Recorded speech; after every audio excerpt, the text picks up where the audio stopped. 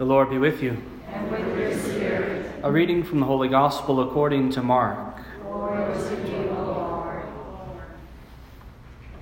After John had been arrested, Jesus came to Galilee proclaiming the gospel of God. This is the time of fulfillment. The kingdom of God is at hand. Repent and believe in the gospel. As he passed by the Sea of Galilee, he saw Simon and his brother Andrew casting their nets into the sea. They were fishermen. Jesus said to them, "Come after me, and I will make you fishers of men." Then they abandoned their nets and followed him. He walked along a little farther and saw James the son of Zebedee and his brother John. They too were in a boat mending their nets. Then he called them. So they left their father Zebedee in the boat, along with the hired men, and followed him. The Gospel of the Lord. Praise to you, Lord Jesus Christ.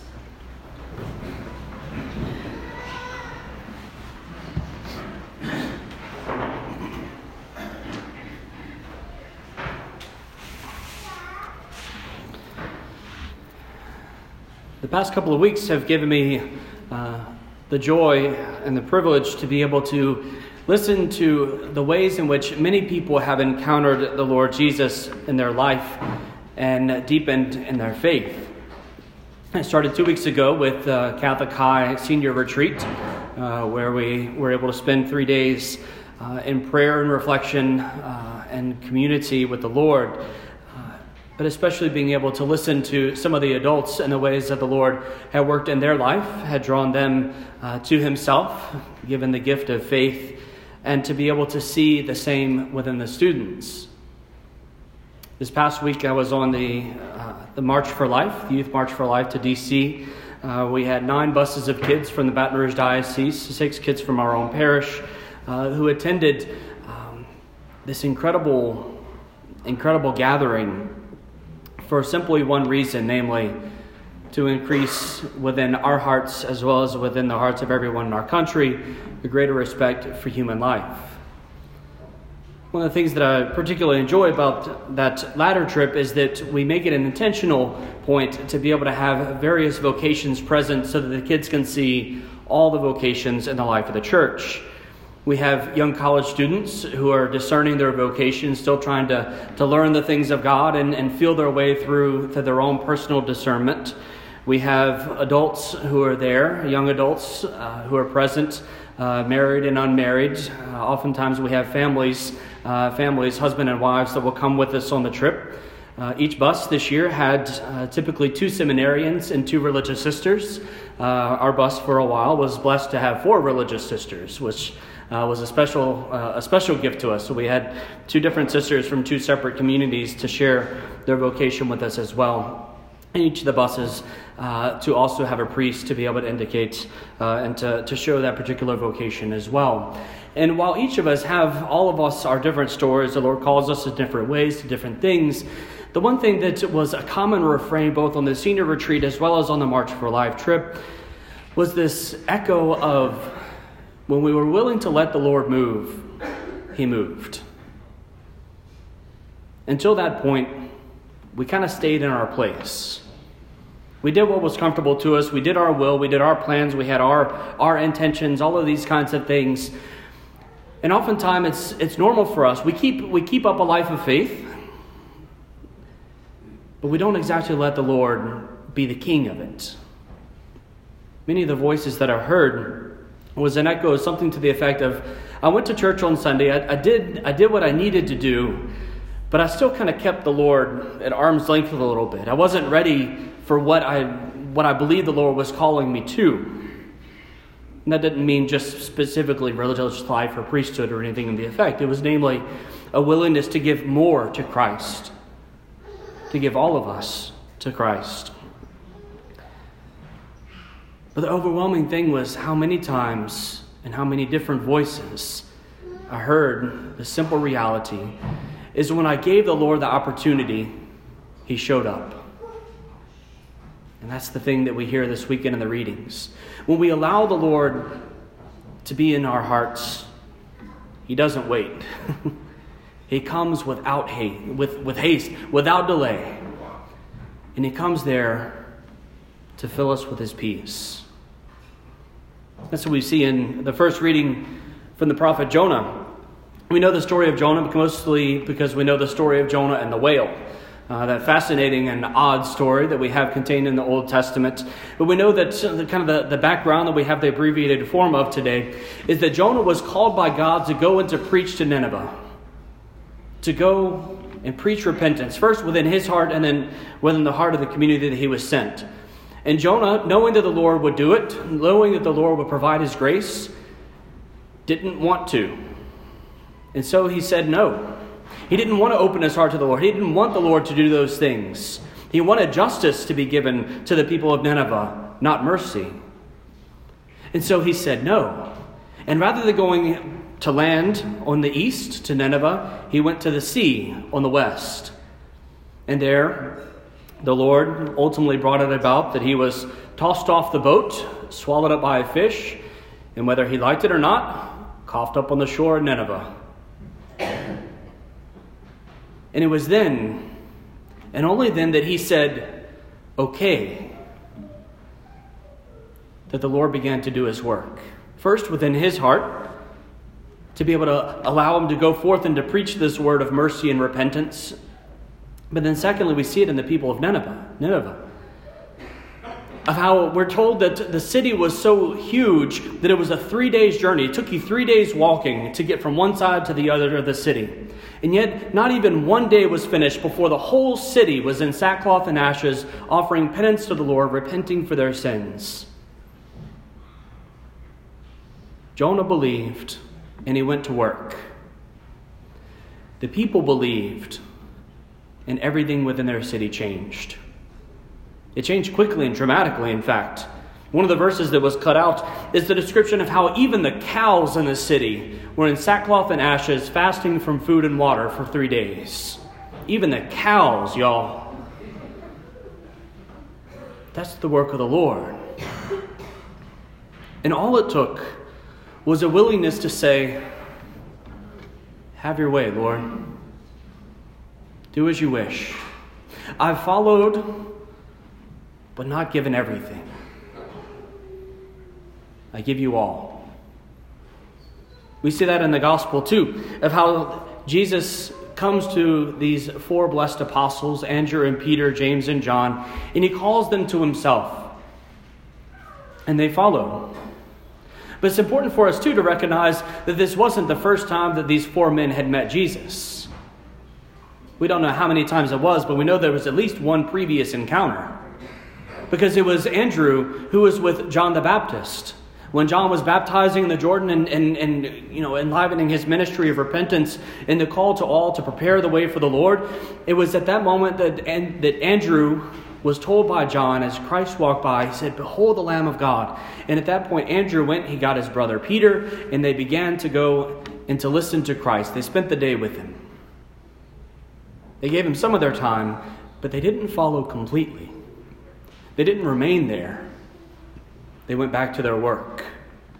They gave the Lord a part of themselves, but not all.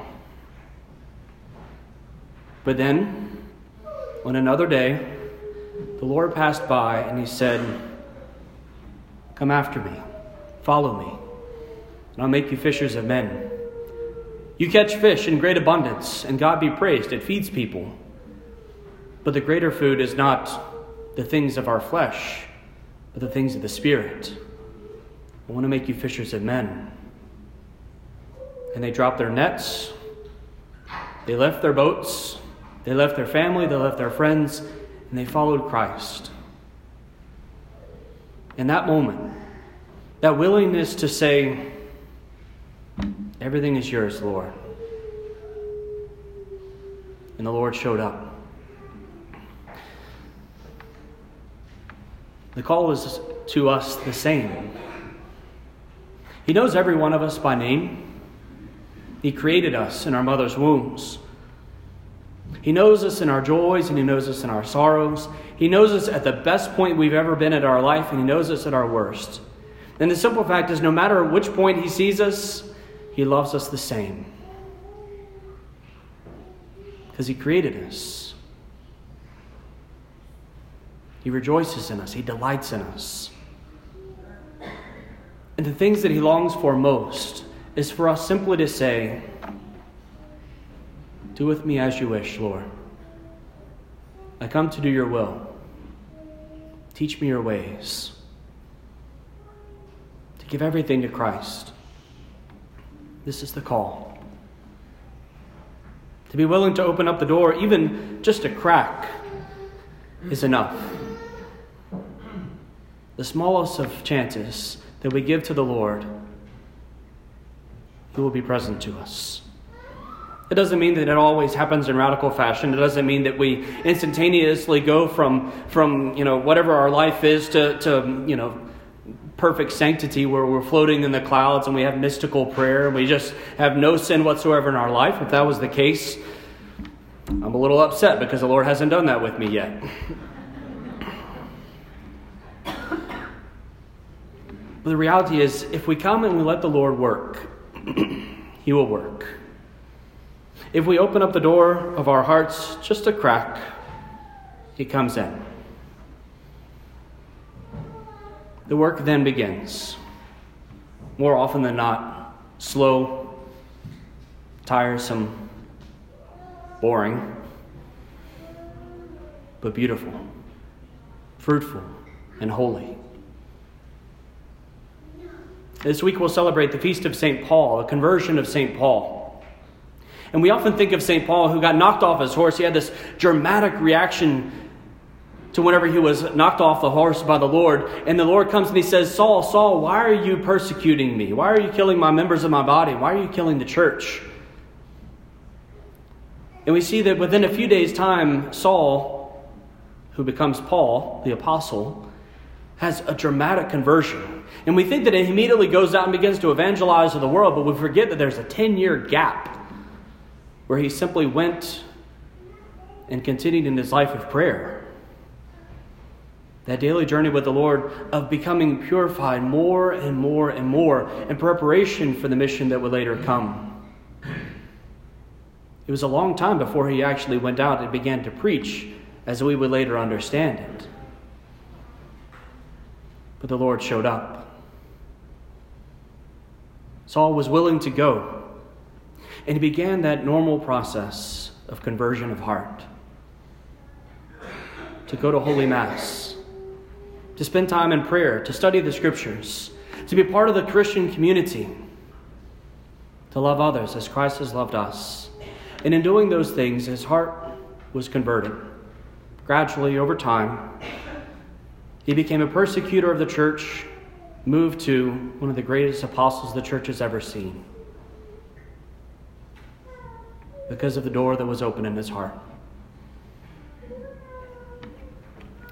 Today we celebrate Respect Life Sunday, the Sunday in which we have its closest to the anniversary of the legalization of abortion in our culture, with the decisions of Roe versus Wade and Doe versus Bolton back in 1973. And when we think of respect for life, oftentimes we think of just abortion.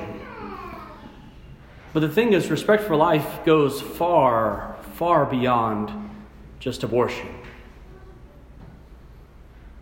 There's oftentimes within our heart an unwillingness to respect others, to love others. We see this in Jonah today. As he comes and he says, no, those people are bad. I don't want them to experience the mercy of God. I don't want them to change. There's a hardness of his own heart towards them. He refuses to spread the good news, to allow the love of God to pour through him to them. He didn't respect life. One of the things that I'm continually struck by each year as we go for the March for Life in Washington, D.C., is the march usually has between 300 and 400,000 people who are gathered there. And it's not all just young Catholic kids. It's people of every stripe.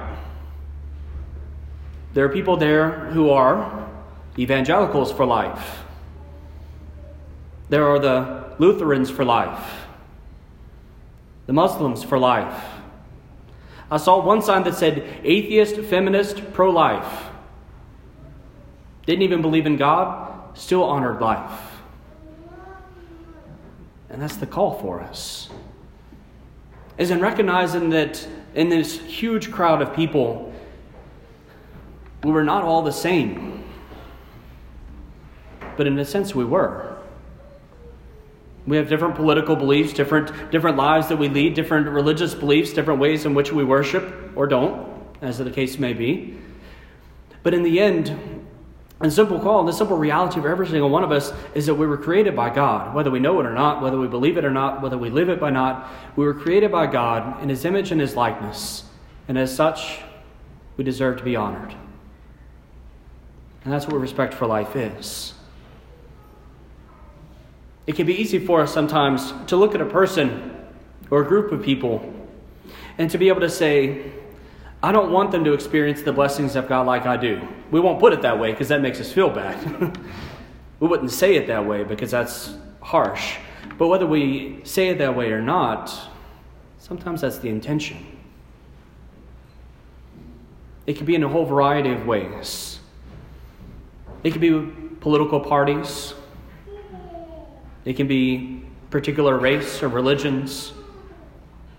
It can be a way in which one looks at another person and judges them not by who they are and in whose image they've been made, but by what they've done.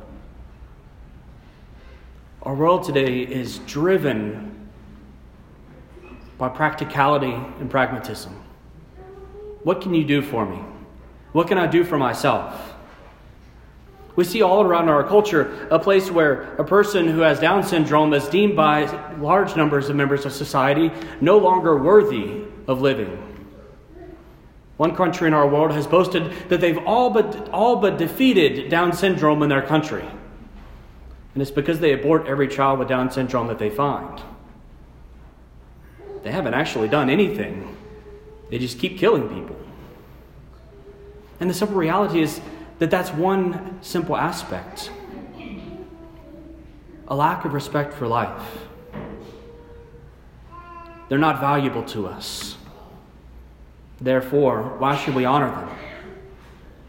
And not just those kinds of attributes. It could be simply in the way in which we've lived our lives. How often we say that we respect life, that we are pro-life, but if when someone has done something serious enough, we believe that they deserve to die. And we will delight in their justice.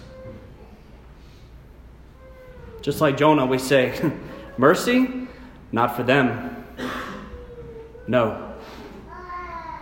That's too much, God. You've seen what they've done, right? Mercy is too much. I want justice. It's the reason we delight in so many of these things. Because in our brokenness, we struggle to respect life. We struggle to respect other people, to see them as Christ sees them. Because by virtue of our sinfulness, we struggle to see. We struggle to see clearly with the eyes of Christ. And this is our problem. And this is where the Lord calls us today, in this moment. We've all heard the voice of Christ call to us. We've all responded to some degree to His invitation. That's why we're here. But He continues to call us even further. One of the testimonies that I heard from a gentleman this week was a man who had lived the faith for over 50 years. 50 years he'd been a regular attendee at Holy Mass. And yet this week, something in him clicked. And he saw the Lord with new eyes. And he understood that respect life was far larger definition than he was ever willing to give to it. And he changed. And the Lord invites us to do the same. Regardless of any characteristic by which we might describe another person, the simple fact is they were created by God. Loved into existence. Blessed with gifts, and also blessed with weaknesses. And the Lord reminds us that we have been loved. The Lord has called us to repentance, and he calls everyone else to turn our hearts from the blindness that tends to keep us from loving others, and simply to gaze upon Christ, where our eyes can be healed. He calls us by name, you and me both, to come, to see every single person as a brother or sister in the Lord. The Muslim for life, the atheist feminist for life, whoever it is, to see them as Christ sees them, to love them, to honor them, to cherish them, to respect them, and to call them to come to know Christ along with us. So we ask the grace of the Lord to be with us today. And as we come to offer this Holy Mass, we pray that the Lord would continue to pour out in dramatic fashion the grace that is his by virtue of the Eucharist, which we come to receive. We pray that we might have the courage to open up the door of our hearts a little bit more today in this time of prayer, that the Lord might continue the work that he has begun, to make us fruitful in his sight, that he might be able to gain many more brothers and sisters all around us to come to know his love, his mercy, and his peace.